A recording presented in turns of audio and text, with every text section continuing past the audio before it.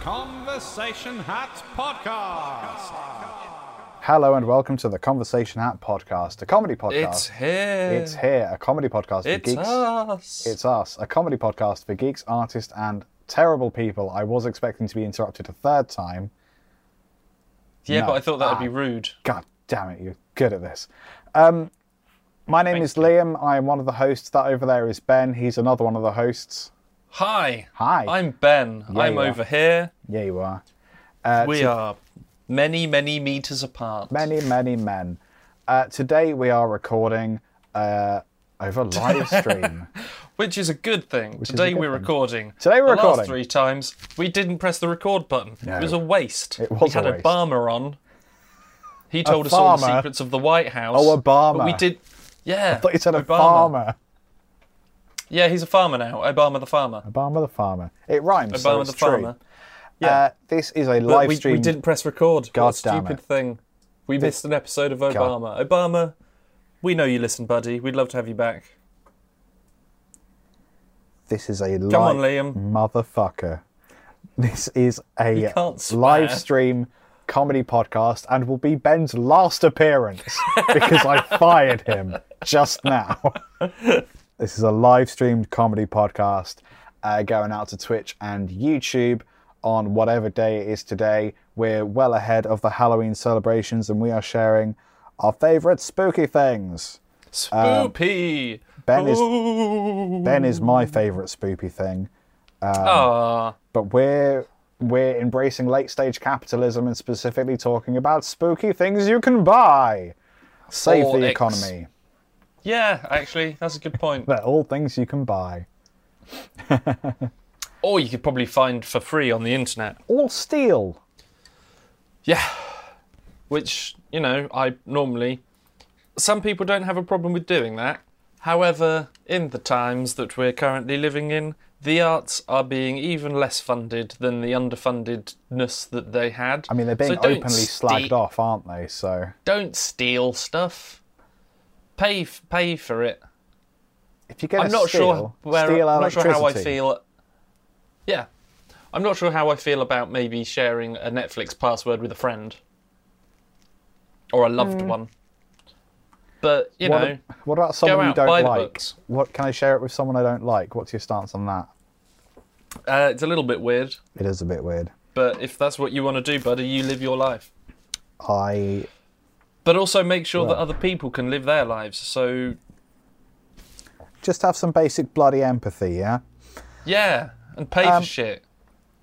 We are This going is a out... good time to say patreon.com/conversation hat. Give us money, you bastards. We are going out live. You can, of course, support the show on Patreon, as Ben just so nobly plugged.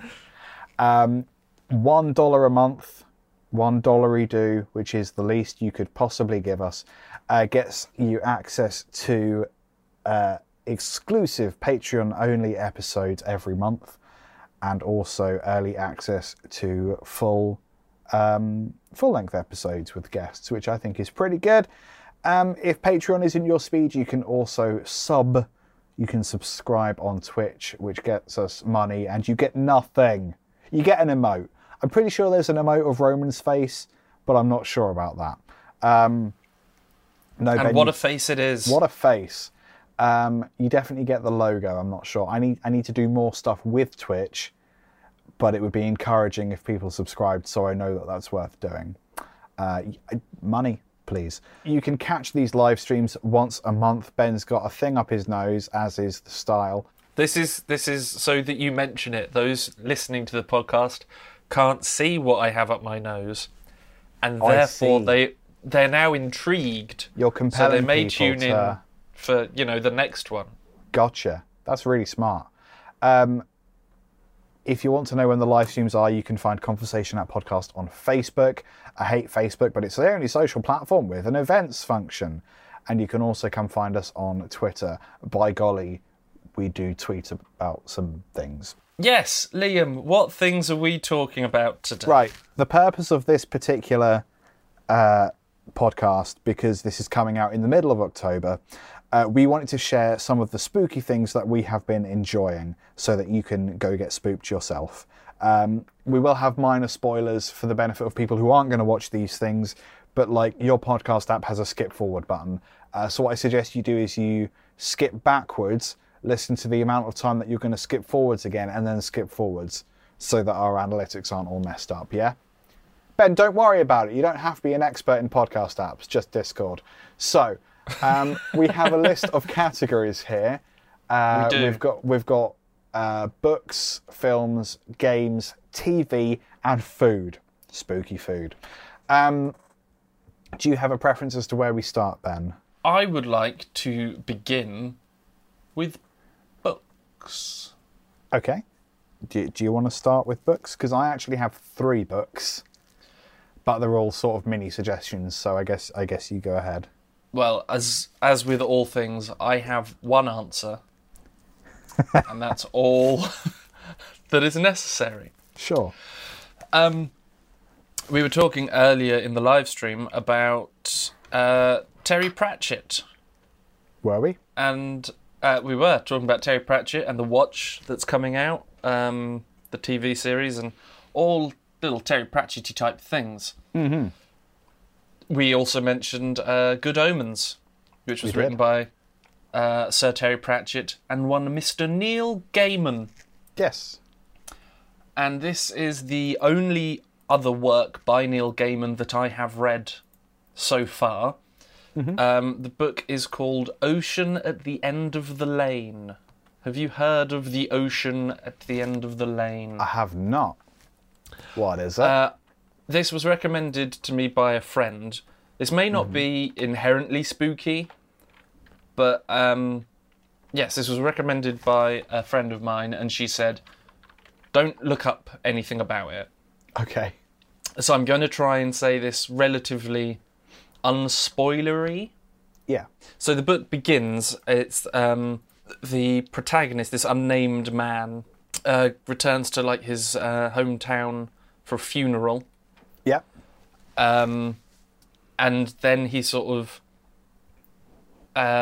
he goes sort of like to see his old house and the house down the road where his neighbours lived, and there's this woman that he bumps into, and they sort of have a bit of a chat, and then he remembers 40 years back to when he was a child, and it's sort of like repressed memory, and then that's the story that you go through.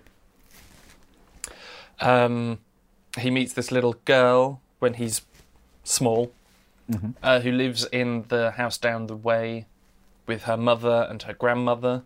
They're very friendly, in sort of a, oh yes, if you put this in tea and this in tea. They feel a little bit grandma-y, maybe a little bit witchy. Okay.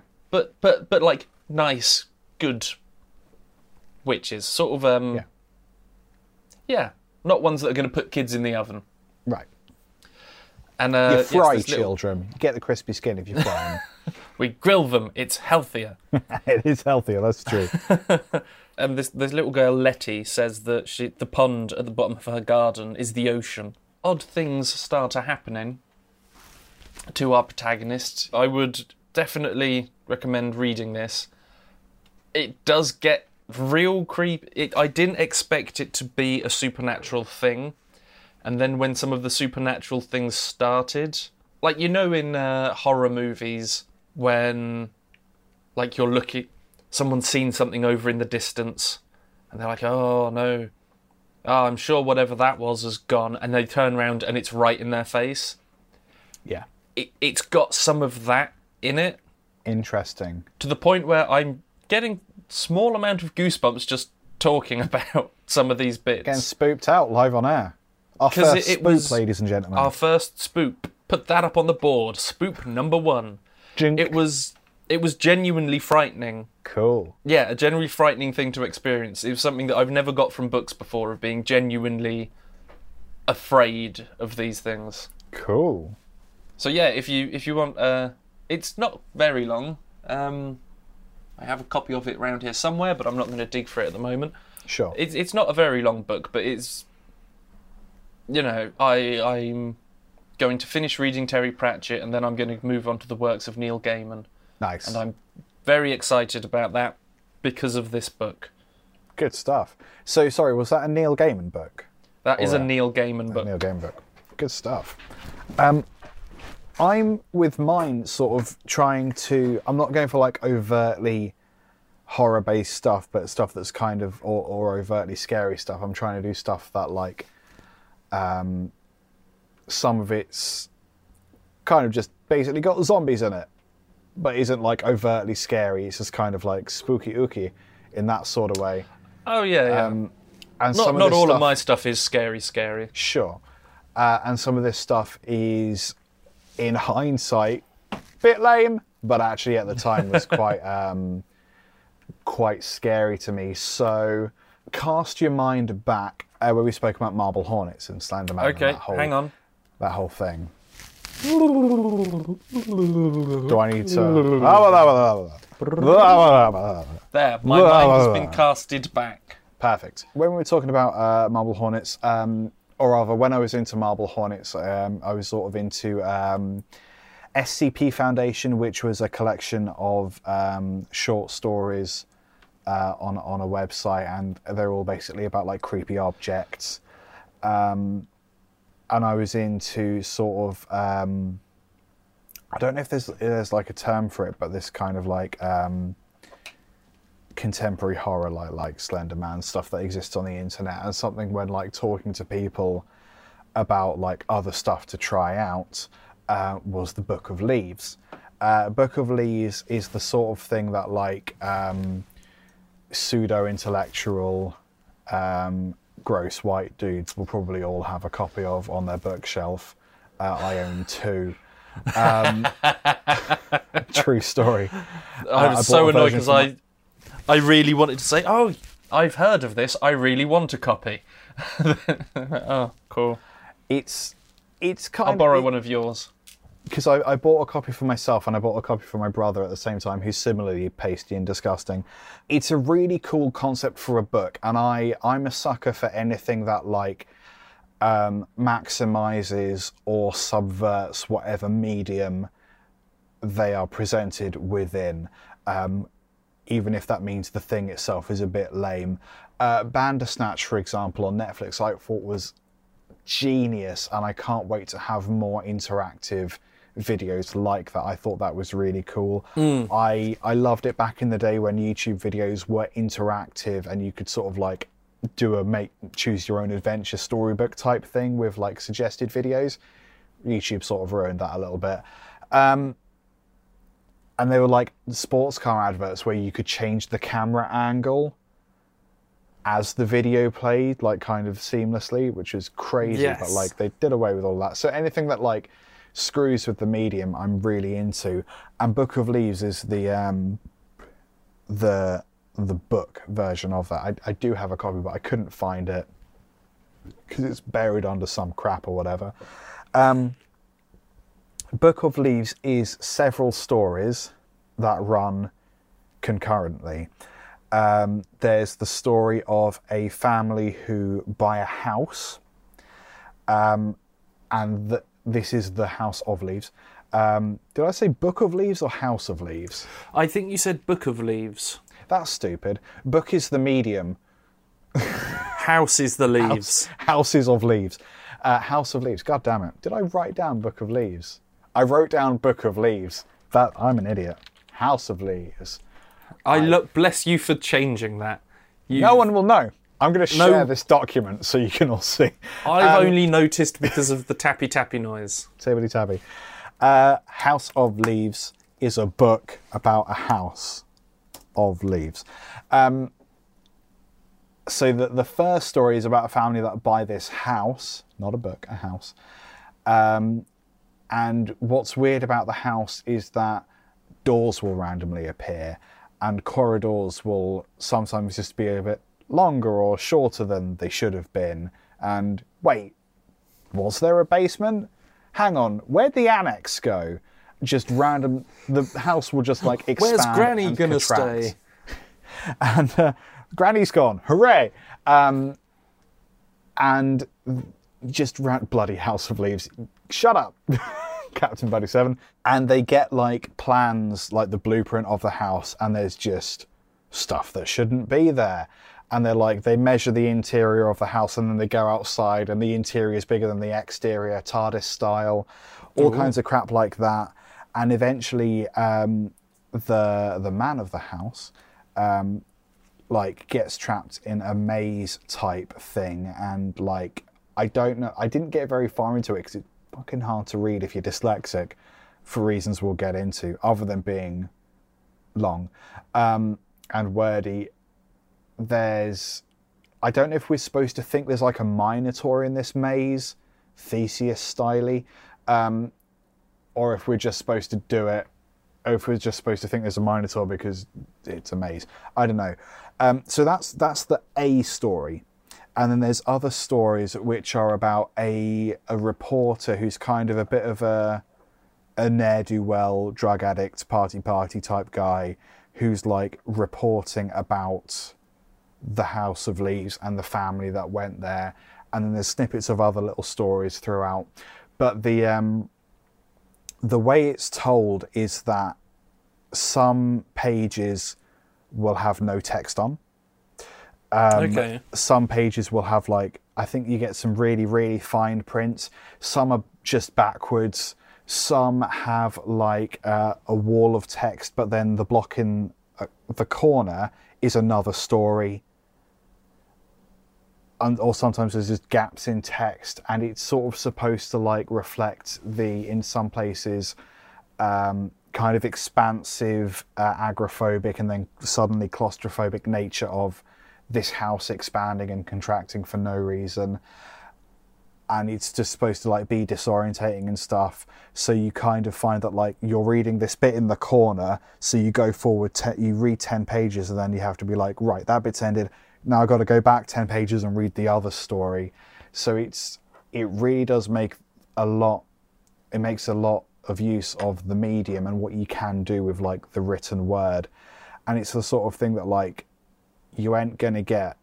I sincerely hope you never get a film or TV version of House of Leaves, because it wouldn't work. You have the same effect. Yeah, you wouldn't be able to tell those stories at the same time, not without having to rewind the video, and you're not going to do that in a cinema, are you? That would be fun though, wouldn't it? So that's something that in retrospect, as a 31-year-old dude, it is a bit meh. I the B story, for example, is really obviously trying to be just really obviously trying to make this gross kind of character that as a teenager you go, oh yeah, he's cool, I want to be like him, and it's just a bit lame. So in retrospect, it's a bit meh, the story isn't that strong, but actually the way the narrative is written and the way they exploit the medium is really, really dope. So I would recommend it for that.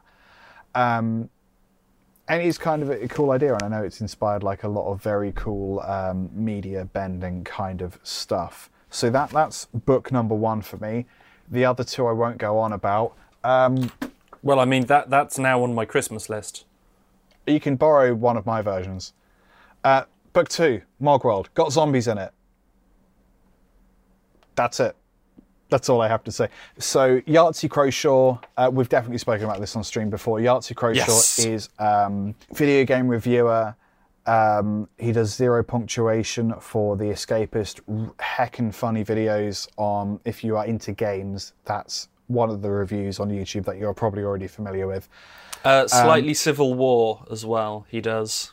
Yes, there's that one as well. Very good game discussion videos. He's got a really kind of he's got a kind of Pratchett-esque way of writing fantasy, I think. There's a lot of humour in the way that things are explained, and the characters are super relatable and sarcastic. Mogworld is basically about a zombie that wants to die, but he can't die, and he's got to work out how he gets to die. And it's spooky because it's about death and zombies. Why not? Why not? Massively recommend that. And also, if you again, I this is Laura's copy. I listen to it on Audible because Yahtzee Croshaw narrates it. Oh, nice. Yeah, I might give that a go. You said he's like Pratchett. My favourite way of someone describing Terry Pratchett's writing style was, it's like a bloke's chatting to you in a pub. Yeah. It's very casual but engaging writing style. And yeah, I would say Yahtzee Croshaw. Very similar. He does it in the same sort of way. If you're being told a story instead of reading a book. Yeah, you're chatting with a really good storyteller rather than a novelist. Last book for me. Last book on the left from the guys at Last Podcast on the Left. It's basically a book about serial killers, but it's funny. I've spoken about Last Podcast on the Left before, like one of my favourite podcasts, talking about creepy stuff, serial killers, witches, and all that kind of good stuff. They're releasing episodes about witches currently, so it's worth a listen. Spotify exclusive there. Again, I don't know why I'm doing their promo work for them. And their book is a book about serial killers, and it's got some really cool illustrations, and it's kind of got bits that are told from like the perspective of the podcasters as well. So like Last Podcast on the Left is one of those kind of character-driven things where like you listen because you like the people who are talking, perhaps more than the subject of murder. So that's one of the really appealing things about the book. It's got really good illustrations as well. A little bit spooky. I don't know if you can see that, but I was getting very confused. You've moved your camera, but not the one that I see you on. Yeah, so it doesn't matter. So there you go, Ben. There you go. Illustrations. You just showed me lots of words, but cool. Lots of words. There's John Wick's spoof. There he is. So those are my 3 spooky book suggestions. I have an honourable mention, if I may. Oh, I don't know. I don't know if that's allowed. Resident Evil. The game. The book, the game. The book of the game. The game of the book. Right. A series. The Game of the House of Leaves. Series written by S.D. Perry. And this book, it's easily one of the most read books that I own. Cool. All of this stuff isn't like meant to make the book look scary. That's just how often I've read it. Good stuff. Yeah. S.D. Perry. It's fun, particularly if you've played the games. And if you weren't very good at the games, like me, because I was small. I was like 8 when the first one came out. Yeah. I couldn't play them. The fixed camera angles, I couldn't do it. Yeah, I get it. So I would go round to a friend's house. He would play the games while I watched. So these I can experience without not being able to play the games. So yeah. Awesome. I think she also does some Star Trek novels as well. Okay. I was going to say, yeah, S.D. Perry sounds like a very familiar name. So this is the conversation. How the conversation starts. Oh, let's do a film, shall we? Cool. I have 2 little films. Oh, bloody hell, go on. I do realise that the book that I described, I didn't want to give too much information away about because I don't want to spoil things. Sure. This movie's going to be similar. Have you ever heard of Orphan? The concept. I mean, the concept you probably have heard of, but this is a 2009 horror movie. Oh, yeah. Called Orphan. So there's this family who are trying to have another baby. They've already got 2 kids. They do not succeed. They lose the baby during labour. It's very sad. They decide then to adopt. Because, you know, it's a good thing to do, adopting. I genuinely think that if I choose to have children, I think adoption is a very good thing. Yeah. Having said that, when they go to the orphanage, the little adoption place, they meet Esther, who is a 9-year-old Russian girl. Right. But perhaps not all that she seems. Or is more than she seems. Weird stuff starts happening around the house. Okay. The nun that's meant to go and help Esther, like, get integrated with the family,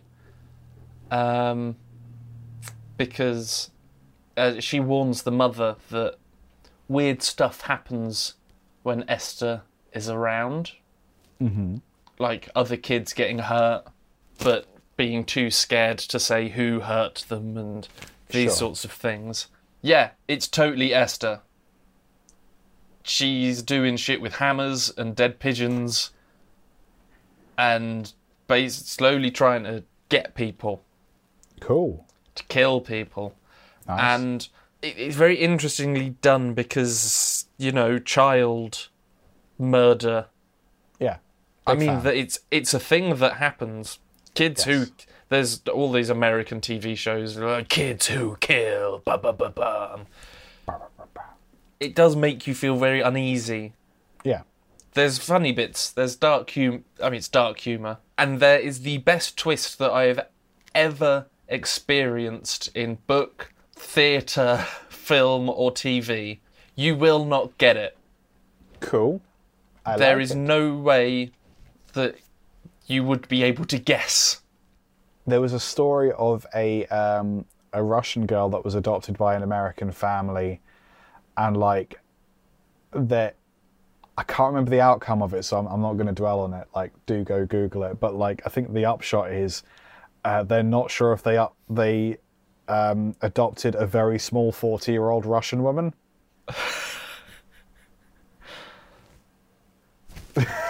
I mean, we might edit this bit out. Yeah. But you've seen this movie then? Oh. No. This was a real life story. Oh shit! Like it wasn't a folklore or anything. No, this is something that happened quite recently. So that's the plot to the movie then. Yeah. Spoiler alert. Oh. Sorry, but it turns out that she is actually a 40-year-old grown woman with a specific type of dwarfism, which is a real type. So she just looks like a 10-year-old girl.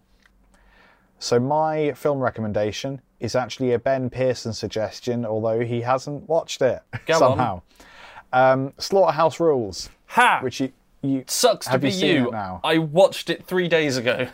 Amazing. I thought that Ben had recommended this film, having seen the film. Ben recommended this film off the strength of its trailer. It is a good film, and also the trailer is good. So it is the story of a kind of working class boy who goes to a very snobby private school, and it's got all the tropes of like a snobby private school. It feels a lot like kind of modern St. Trinian's for boys, basically, except there are girls in it, but they're begrudgingly. And it's about fracking. They're starting to frack on the site of Slaughterhouse, which is the name of the school. A big old school. Big old school. And then fracking goes wrong with quasi-Halloween-y consequences. It's pretty good. It's got Sean Penn in it. Do I mean Sean Penn? You mean Simon Pegg? Simon Pegg. Not Sean Penn. Sean Penn, Simon Pegg. It's an S name and then an item. And it's got, who's the headmaster? Michael Sheen. Michael Gove as the head teacher. Is this working? Michael Sheen.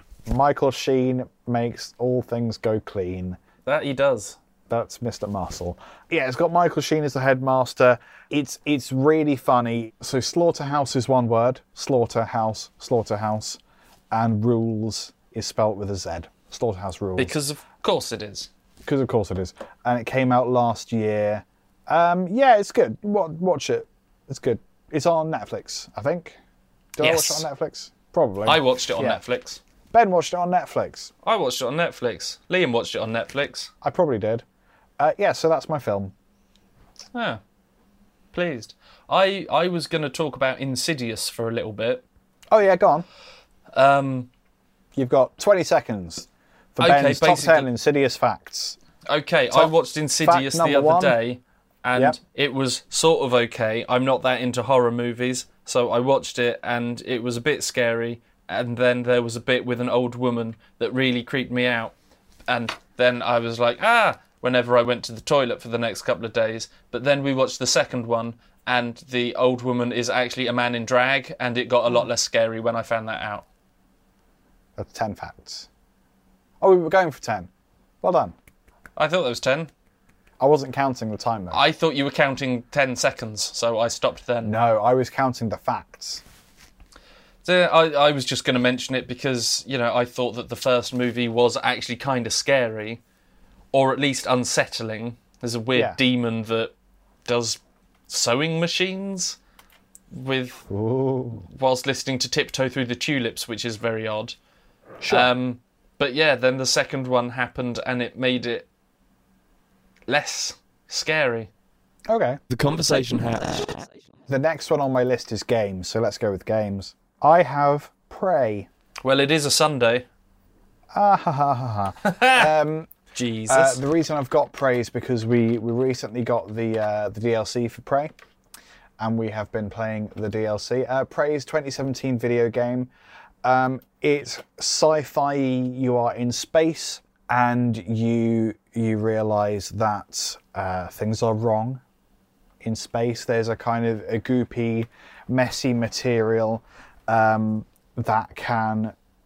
You've sort of got these little sci-fi goopy spidery things, and they can copy other things. So like in the game, if you saw these two cans together, one of them would be a spider and it would jump at you.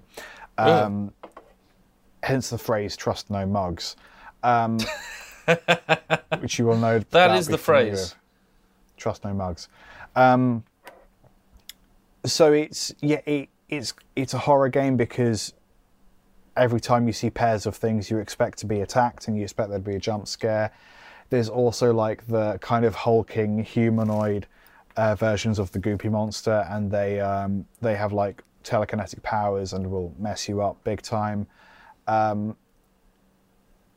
it does a lot of kind of there's the psychological aspect to the horror because you don't know what physical items around you can trust, and you don't know when you're next going to be attacked, and the way that the goopy monsters move is super unpredictable. So there's that aspect to it as well, and you can sort of try to.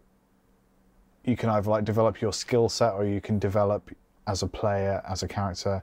You can develop your like telekinetic abilities, so you have the chance to use these monsters against themselves, which is very cool.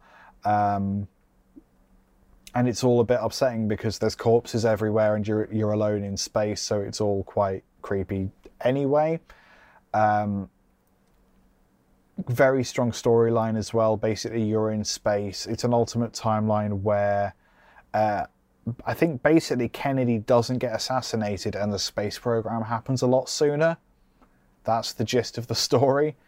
Okay. But obviously you uncover like dirty dealings and stuff, which is very fun. Yeah, it's real good. It's pretty spoopy. We got the DLC. I think the DLC is called Moon Landing or Moon Base or something. Moon Crash. There it is. Prey Moon Crash. Moon Crash is a little different because it's obviously set in the same world. I think it's set just after the events of Prey. Holy crap, the ending to Prey is really good.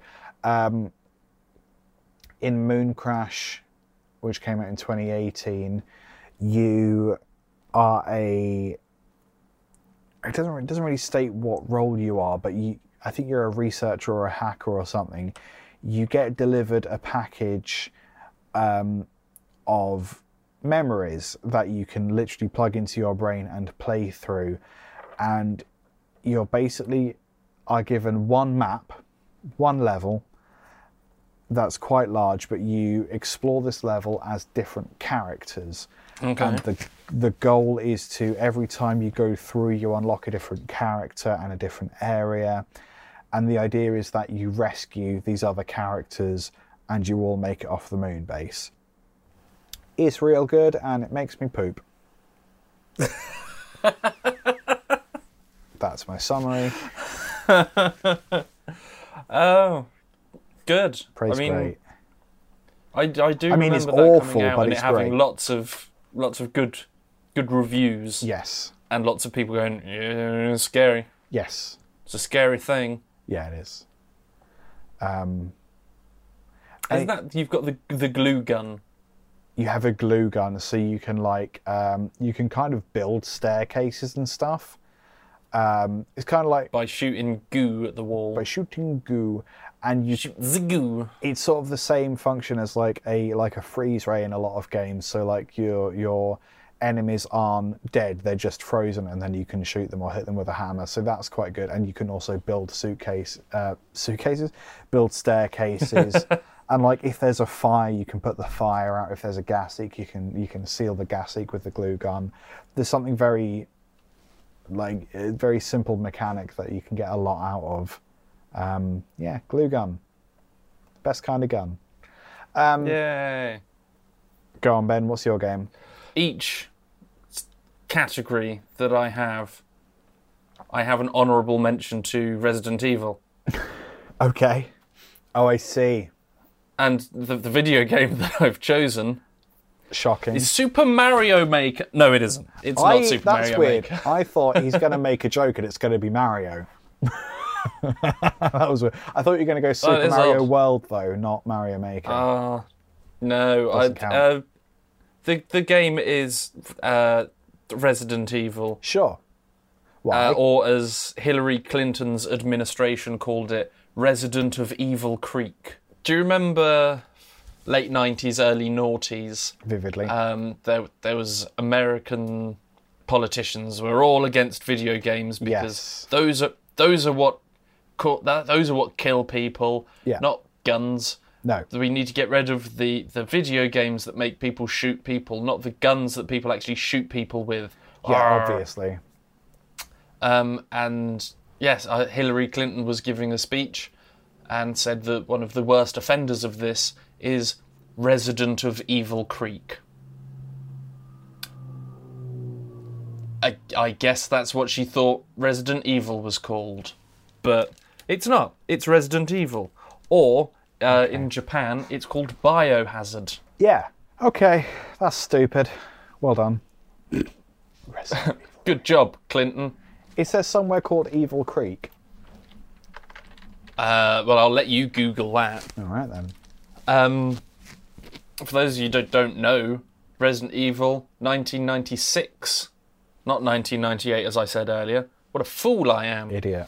It's generally noted as one of the top influential horror video games. It used the fixed camera angles, which I don't think had really been used as much, or at least in this particular way, notably before. It sort of went down the B-movie route with the actual filmed live-action introduction to the first game. Your Special Tactics and Rescue Squad, or STARS, your funky policeman. And there's been murders going on in this forest. You go and investigate. All the people are getting eaten in the forest, aren't they? Oh, no. Probably zombies, but Could they be think zombies. it's a cult or something because they're sensible. And they've never seen a zombie movie. Long story short, their helicopter crashes. Big old scary dogs come after them, so they seek refuge in a mansion where they are now safe. Or are they? I don't They're know, not Ben. safe. Oh, no, they're okay. not safe. That makes sense. It's full of zombies. Right. Yeah, I think it's very important. It's spooky. I don't think we'd have such a zombie-obsessed culture as we do now. Yeah, that's true. Like with things like The Walking Dead. Shaun of the Dead from the Cornetto trilogy was inspired by Resident Evil 2. There's an episode of Spaced where Simon Pegg's character spends all night doing Cheap Speed and then playing Resident Evil 2. Yes. He doesn't sleep, he then sees zombies coming for him. And that was the inspiration for Shaun of the Dead. Conversation Hot Podcast. TV.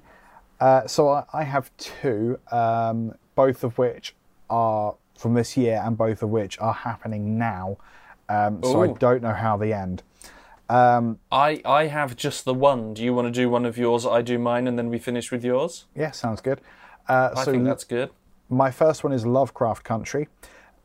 This is a series about a African American family. It's sort of like an extended family, a group of people, friends, some of whom are related, in the, I'm sort of thinking what decade, kind of the 50s, I guess.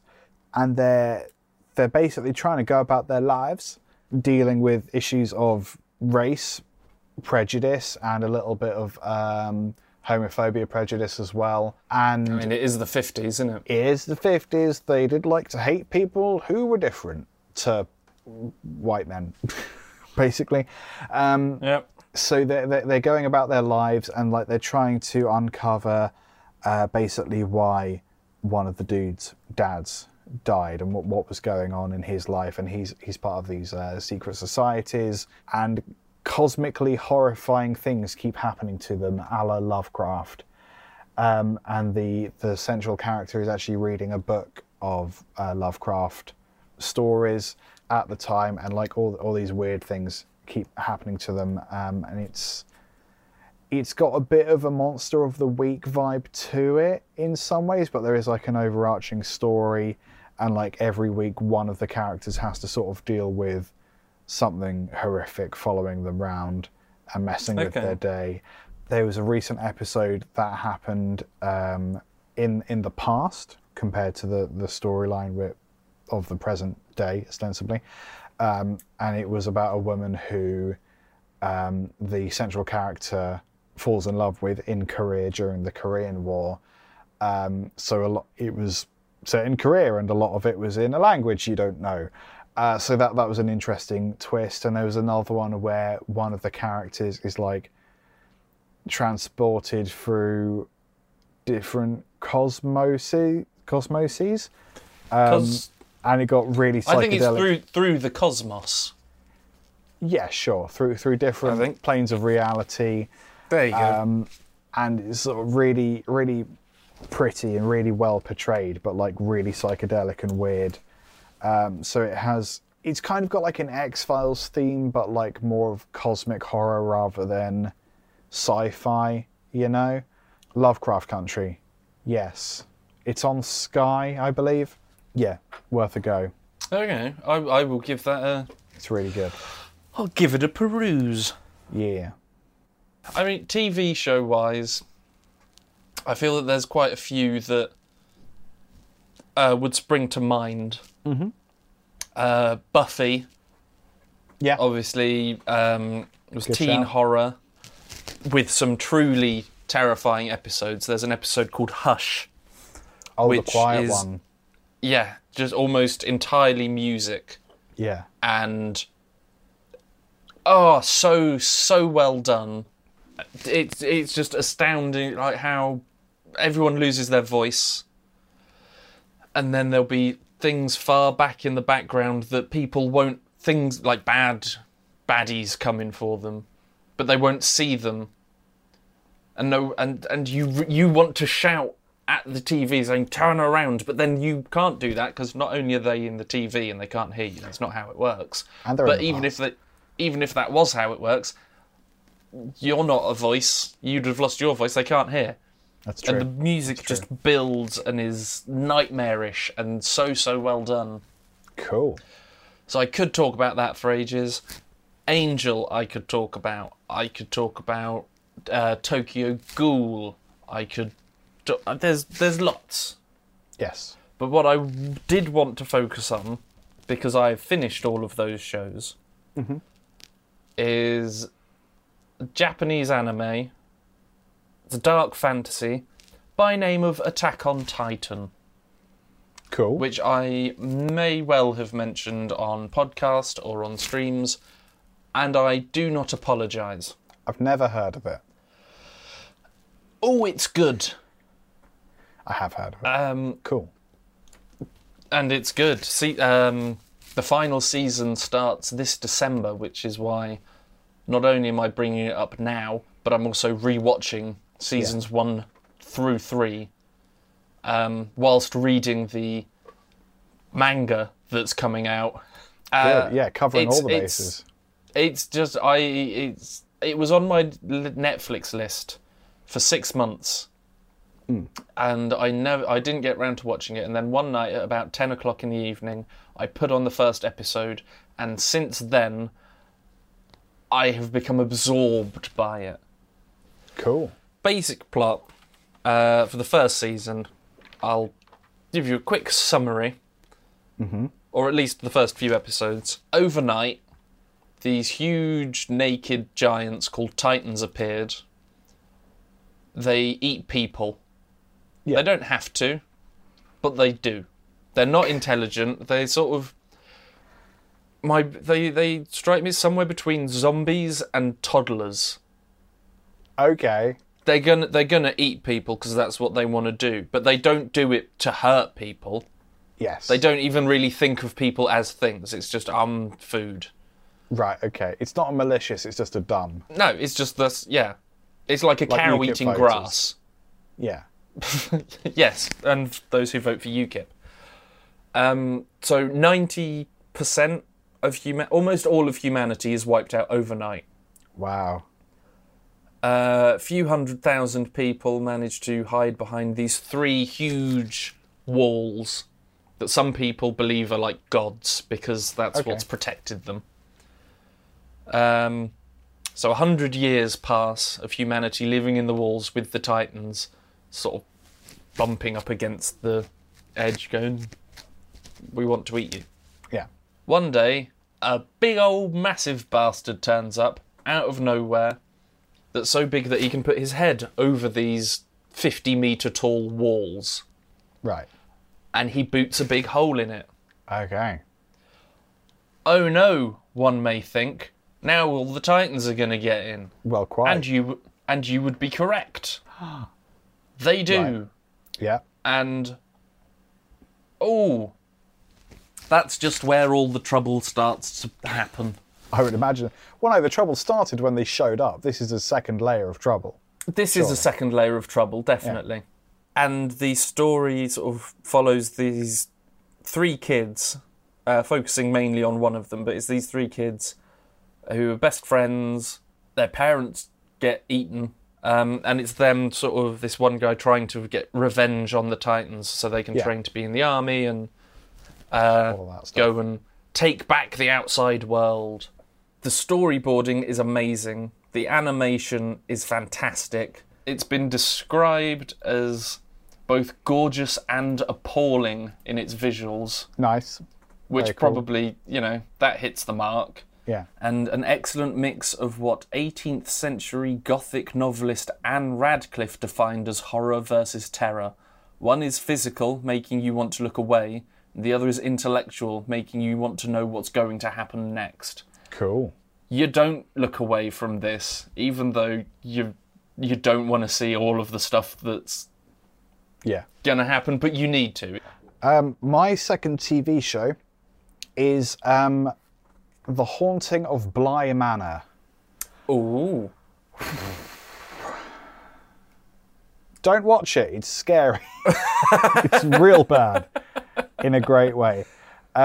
We accidentally watched 2 episodes last night, and then it was like 1:30 in the morning, and we were like, we've got to watch some Game Grumps or something, because I don't want to go to sleep. Bed is scary. It is a story about a woman who, and not her husband, a woman who becomes nanny to a pair of children in a giant English manor. She's given the job by their uncle. She's an American lady. Everyone else is very English. And it becomes apparent that obviously, there's all sorts wrong. So the children's parents, I'm going to try not to get spoilery here, so this is all stuff that's covered very early on. The children's parents died. And... oh, no. It's worth mentioning, I think all the episodes are available now on Netflix. I'm on episode 4 or 5, I think. So haven't finished it. Excited/terrified about doing so.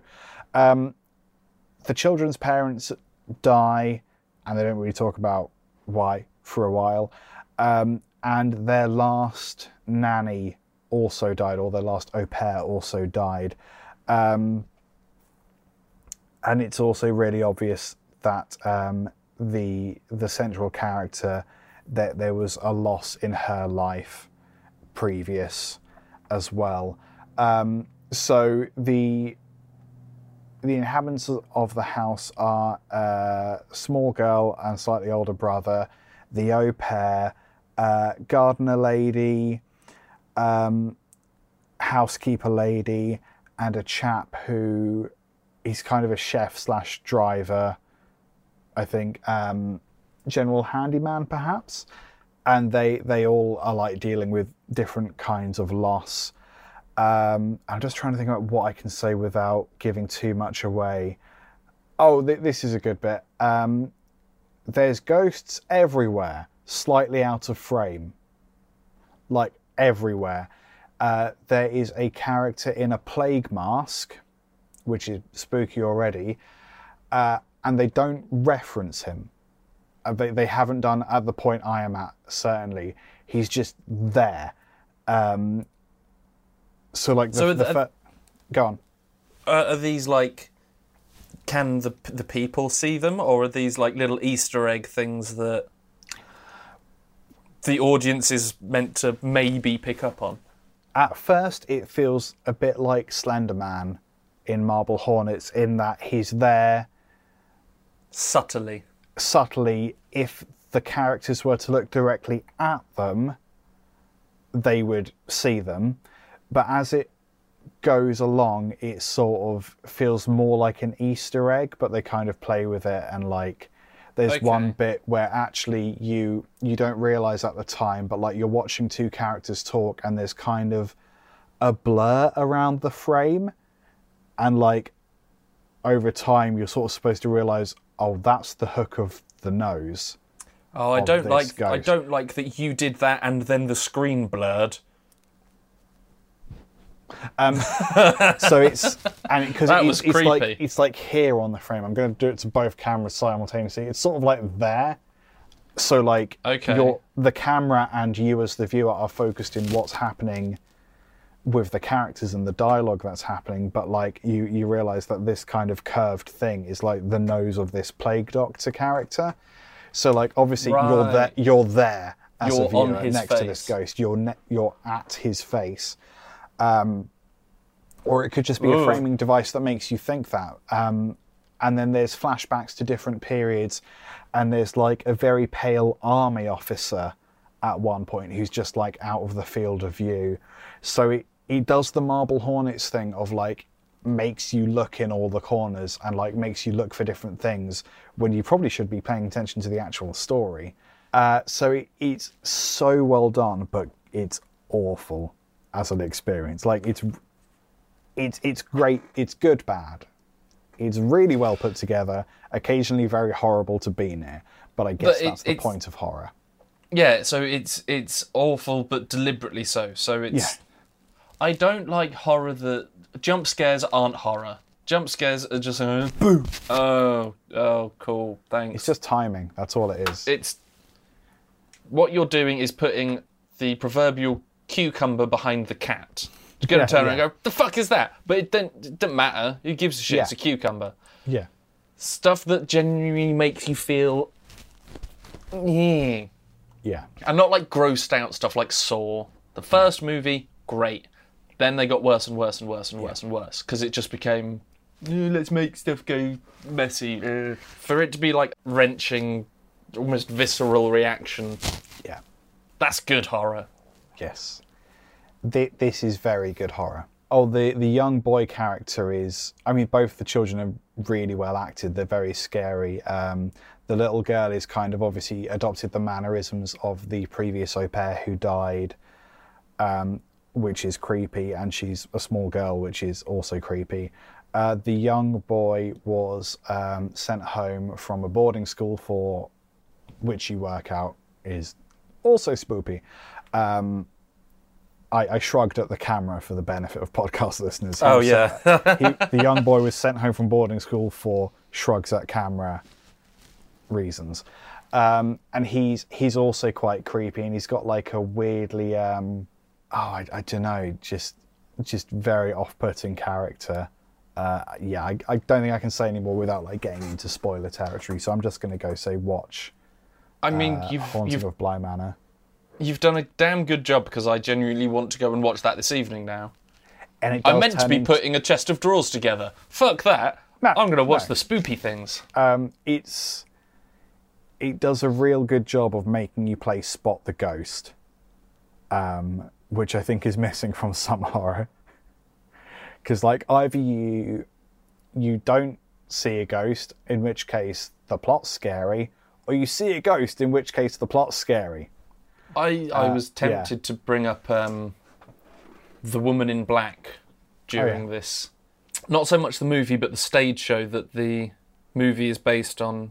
And I believe I've got the book. I was in a charity shop the other day and they had the book. Cool. Which is probably what the play is based on and all that Could stuff. be. But yes, I went to go and see the stage production of Woman in Black, and I'm still not over it. I saw it when from the stage. I saw it when I was 16 Whoa. in the West End, and I'm Cool. still not over it. That's amazing. For theatre as well, that's crazy.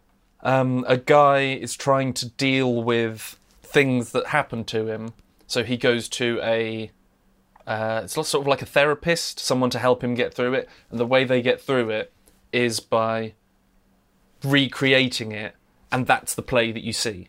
Cool. Talking of twists, again, something that you will not get in the movie, something you won't get in the book, I would assume, something that you do get in the stage show Yeah. is the bit that will stay with you possibly till the end of your life.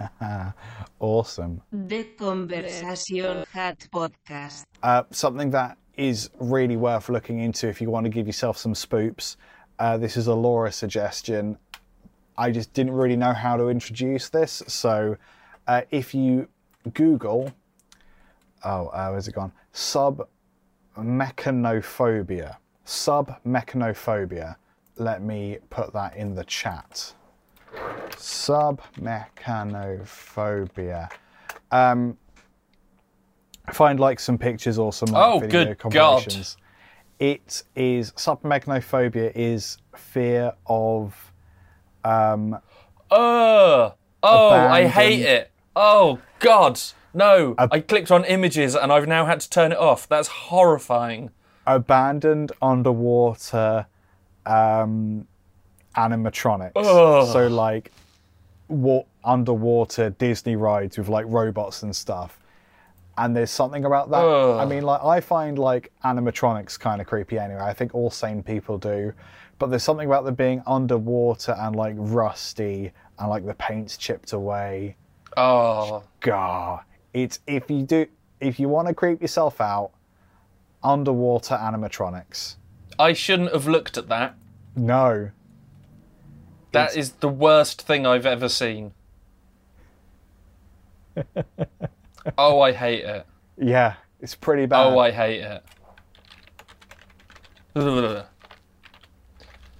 I just want to see. Right. Now you've ruined that for me. Oh, what, the crocodile one? I just looked at images and there was the big weird thing on the top left. There's just things underwater. Because No, I've been I get not the scared. underwater thing.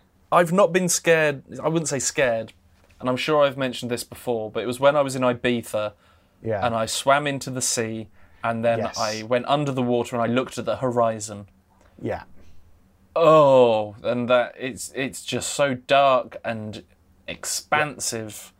Yeah. That and it's that's what it made me think of. Except it's got people stuff in it, stuff where people sit or have been or have made, and that's just no.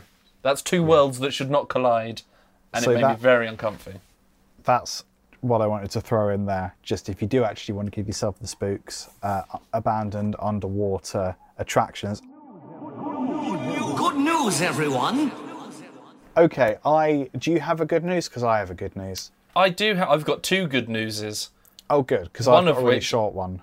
One of which I've just seen that it says good news, so the animation did work. Oh, that's a good one. there's my bit of good news. So shall I do my one and then we'll do your actual one? Sure. And we also, I'll get in front of it. I don't have a plug this week other than Haunting of Bly Manor and Lovecraft Crunchy and the thing we've said.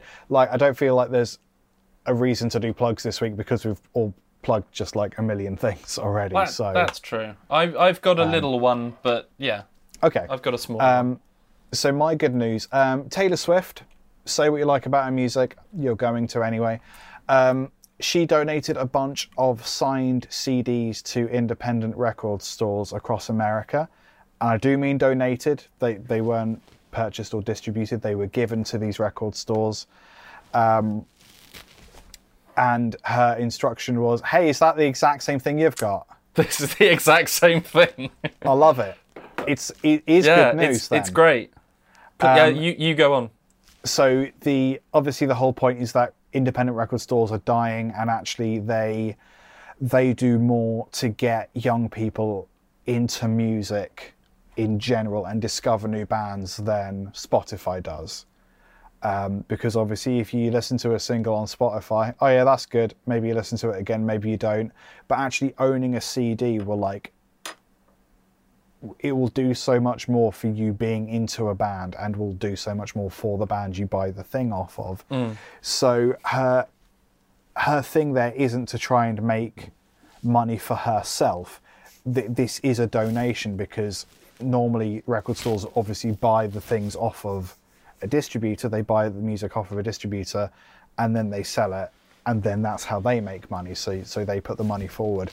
So all of the revenue from these CDs is going to these record stores. So number one, they get to sell a limited edition signed thing and make a crap load of money off of that. It gets more people into the record store, because maybe they go to buy the Taylor Swift album and maybe they pick something else up while they're there. And also, like, the instruction, which I really like, was to only sell to local people. Like, yes. How are you going to enforce that? And it is a bit League of Gentlemen, but I sort of appreciated that. Yeah. Local Taylor Swift albums For local people. But the cool thing is, like, wherever you are in America, or indeed most parts of the world, I dare say, like, you will have a local record store somewhere, maybe 2 or 3, but they are dying because of Spotify and Amazon, basically. So it's not like, oh, if you're a collector or whatever, or like a diehard Taylor Swift fan, or you just like signed things because it's worth more, you will have one of these in your city. So like, you don't need to go collect 50 million of them from across the states. But yeah, that's the info I have. Do you have any additional info for that? Well, yeah, just the local thing. I think that was put in place so there's also just one per customer. Yes, that's true. So I'm guessing the local thing, it was to keep the money in that community. So it's helping out communities instead of someone just getting paid to drive around by someone else to go and buy them all, and then fuck you. It's not for, it's for fans, but it's not for millionaire collectors to just go, I want all of it mine now. It's for... And also you can't resell it, because if you only get one, you've got to come back the next day to get another one to then sell on eBay. Like, you're not gonna. It's not it's not about the money. It's about helping out local venues and for local. Yeah, it sounds very League of Gentlemen, but it's local shops and local people. It's not just a consumerist. It's not just a capitalist. Oh, buy the stuff. It's trying to help little communities and stuff. And I really liked that. I thought that was a good thing to do. I like Taylor Swift as a business person more than I like her music, which I don't think is necessarily a bad thing to say. I think she's so nice to her fans, and I think she's so forward-thinking and like appreciative of the things that do actually prop up the music industry that do get a little bit forgotten, like being a fan, like local record shops. So I love stuff like this. I also believe that she has one of her assistants, like if I understand it correctly, their job their main job is to go through Twitter and look for people who say nice things about Taylor Swift or who talk about how important Taylor Swift is to them, but without like atting Taylor Swift, who they're just talking about her without trying to get her attention. And I don't know the mechanics of this, but they will like send presents to these fans. Oh, that's cool. And like they will work out that, which I guess because internet, they can work out their birthday and they can just send them stuff, which is really cool. So like really taking care of your fans. Like, yeah, she's got a crap load of money, but like, this is how you get a crap load of money, by being nice to people, ideally. And also like what a use of that that power of her brand and like the income that she has. Like, this is putting it to really good use, and I am here for it. Yes, it shows that at least in part, that I mean, music should... Oh, God, I'm going to sound like such a wanker. Music's made for the people who enjoy it. So, cool, she's made millions off of the music that she's made, but it shows that it's for other people to enjoy. It's there to mean what it means to other people. Yeah. And so why not send them presents? Yeah, totally. Yeah. Particularly when it's a little thing that they're not like going, oh my God, at Taylor Swift, I love you, send me shit. Exactly. Especially when you do that, it's gonna encourage people to say nice things about Taylor Swift, and it's going to encourage these people to maybe buy like the more expensive T-shirt next time they go to see Taylor Swift on tour. Like, yeah, it's genius. I've just realised that we're being really nice about Taylor Swift while saying that Taylor Swift buys presents for people who are nice about Taylor Swift. That's not our angle.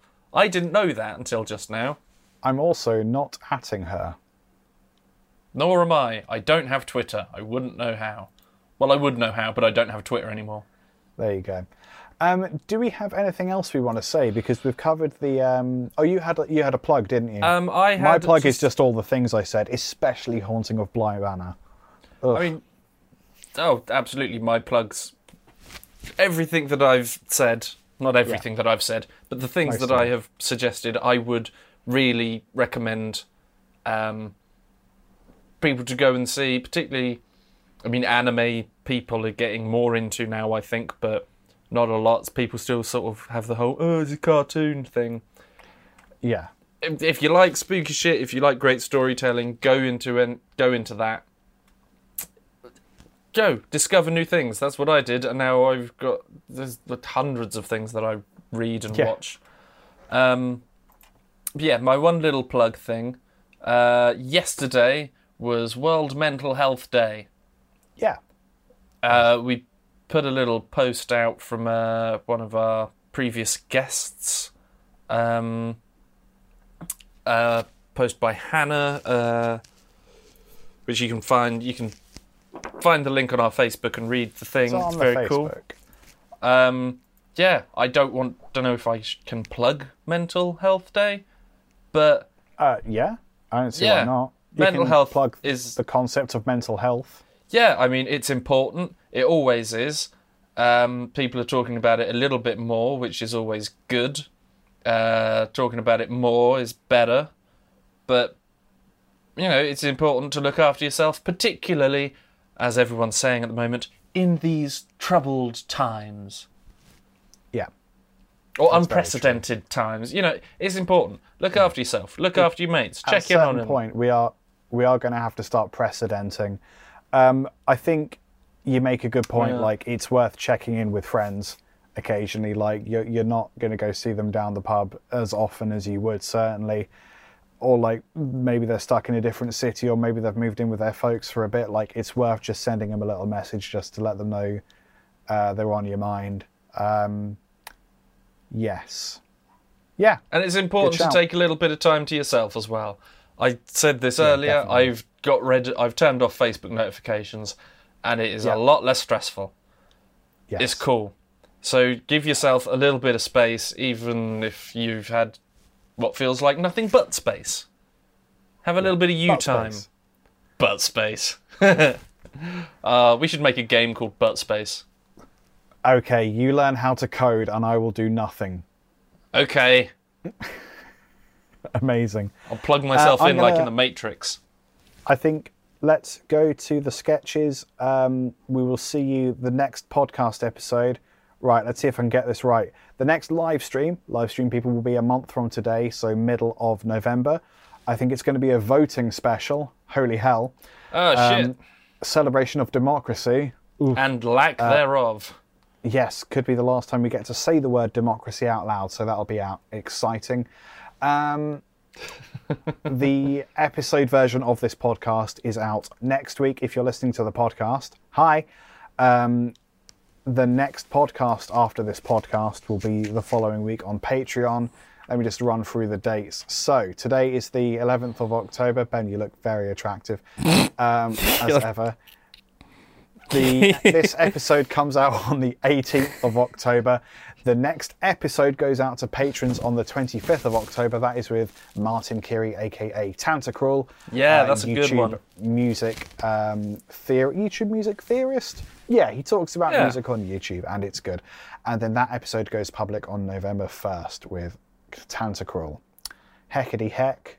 Don't talk Beck. Bye. Goodbye. Thank Bye. you for watching. Thank you for Bye. listening. See you all soon. Kisses and stay spooky. Wash your hands, you dirty bastards. Wash them spookily. Spooky hands. Blood and then soap. See you later, guys. Bye. Thank you for listening to and presumably enjoying the Conversation Hat podcast.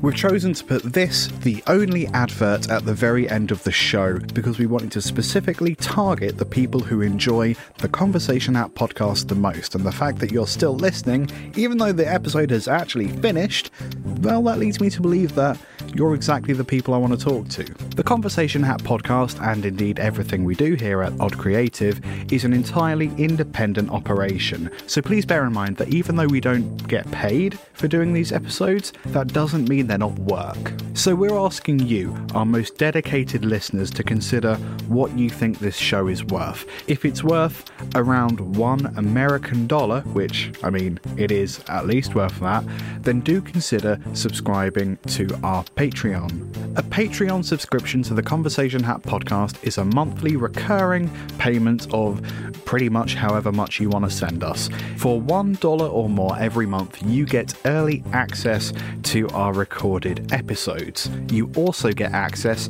to an additional patrons-only mini podcast, so something that only people who subscribe to our Patreon will be able to hear, which is really exciting for us because it means that we can be really super gross and only our most dedicated listeners will ever hear it. That's kind of fun. So if that sounds interesting to you, please go to patreon.com/conversationhat and see what else we have on offer. Thank you for your time.